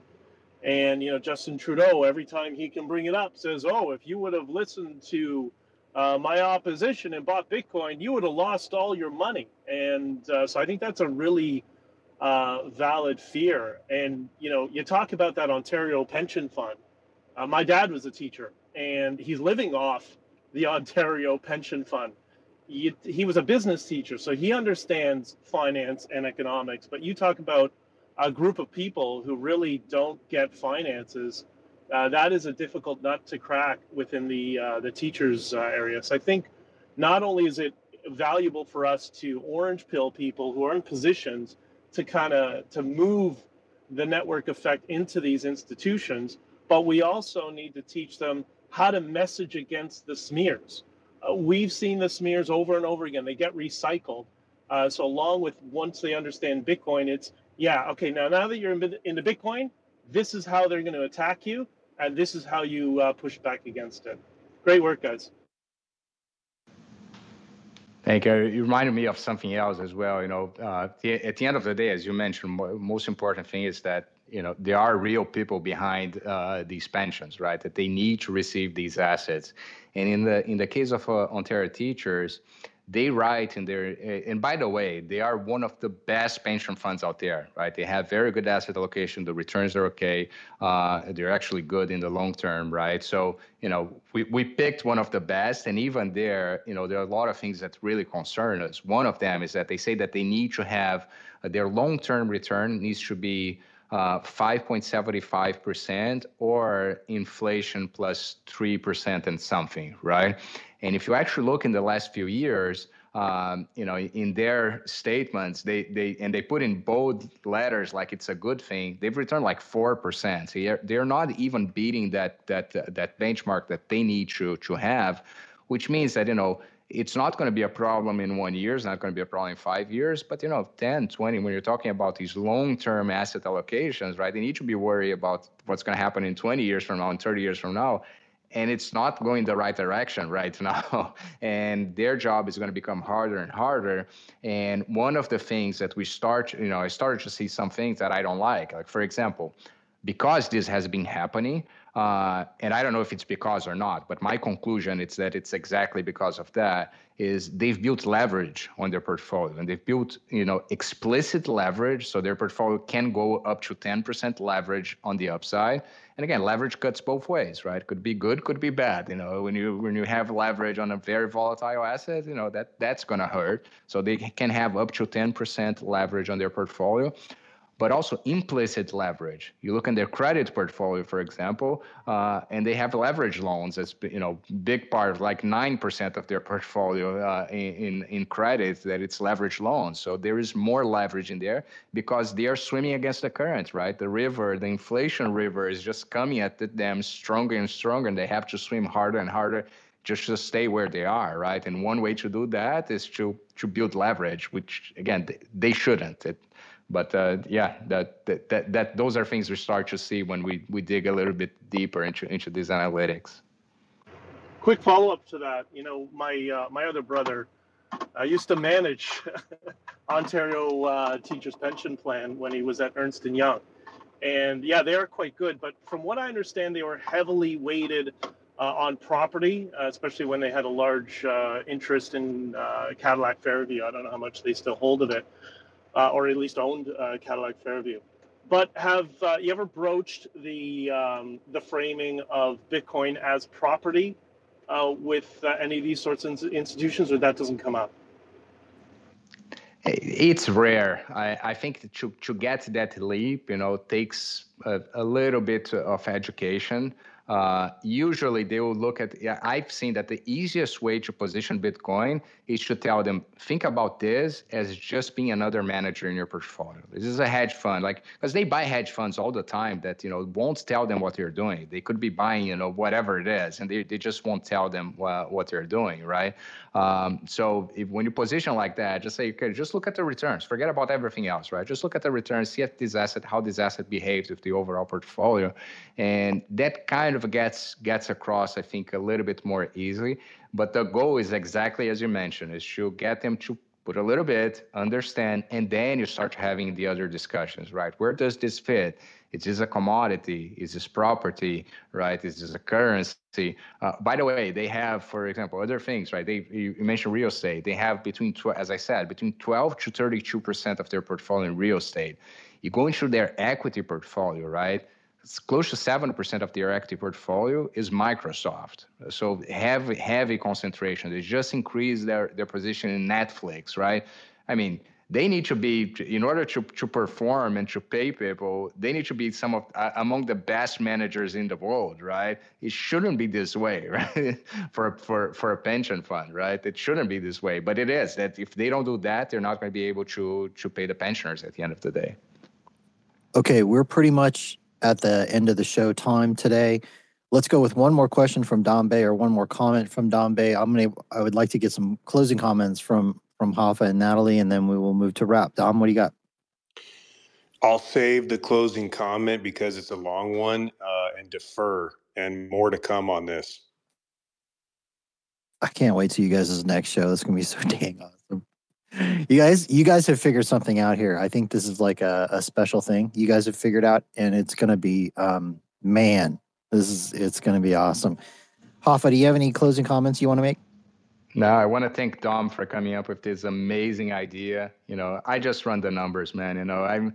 I barely speak English. He's the one with the idea. So, and this, you're right, Alex. I think it has good potential. We're very excited. If people have any suggestions and contacts, they would like to put us in touch with, just hit us up. When analyze Berkshire Hathaway portfolio? Soon. Looking forward to that one. Natalie, any closing comments before we wrap here? Thank you so much for having me, guys. I hope everyone checks out our story, The Bitcoin Generation, on Coin Stories. My last guest was Matt Odell, and we talked about some of the SIM swaps that have happened to even prominent names like Preston Pish and Pete Rizzo and Peter Schiff. So learn how to protect yourself, and look forward to coming back on Cafe Bitcoin in a couple weeks. Awesome. I'm going to go watch that after this. Okay, guys, that's pretty much it. End of the show. You've been listening to Cafe Bitcoin, the place for your morning news, preferred hangout for some of the smartest minds in the industry. This is also a podcast on found Spotify and Apple. If you cannot catch the live show on Twitter Spaces, you can throw myself or the @Swan handle a follow to be notified of when these shows drop. Thanks to Swan Bitcoin, the sponsor of the show, my crew, Ant, Peter, Sats for Life, Wicked, producer Jacob. I'm your host, Alex Stanzik, and I work with Swan. If you want to know more, shoot me a DM. I'm happy to help you. Thanks again to the speakers, Nat for hosting today, Rapha for coming on, the crew who comes on here on the regular, all you guys that just show up here unpaid with your own time, teaching people about Bitcoin, man, I admire that so much. And thank you for doing it. This is what we call getting on the mission. If you don't know what that means, hang out. You'll figure it out. Love all you guys. Get out there.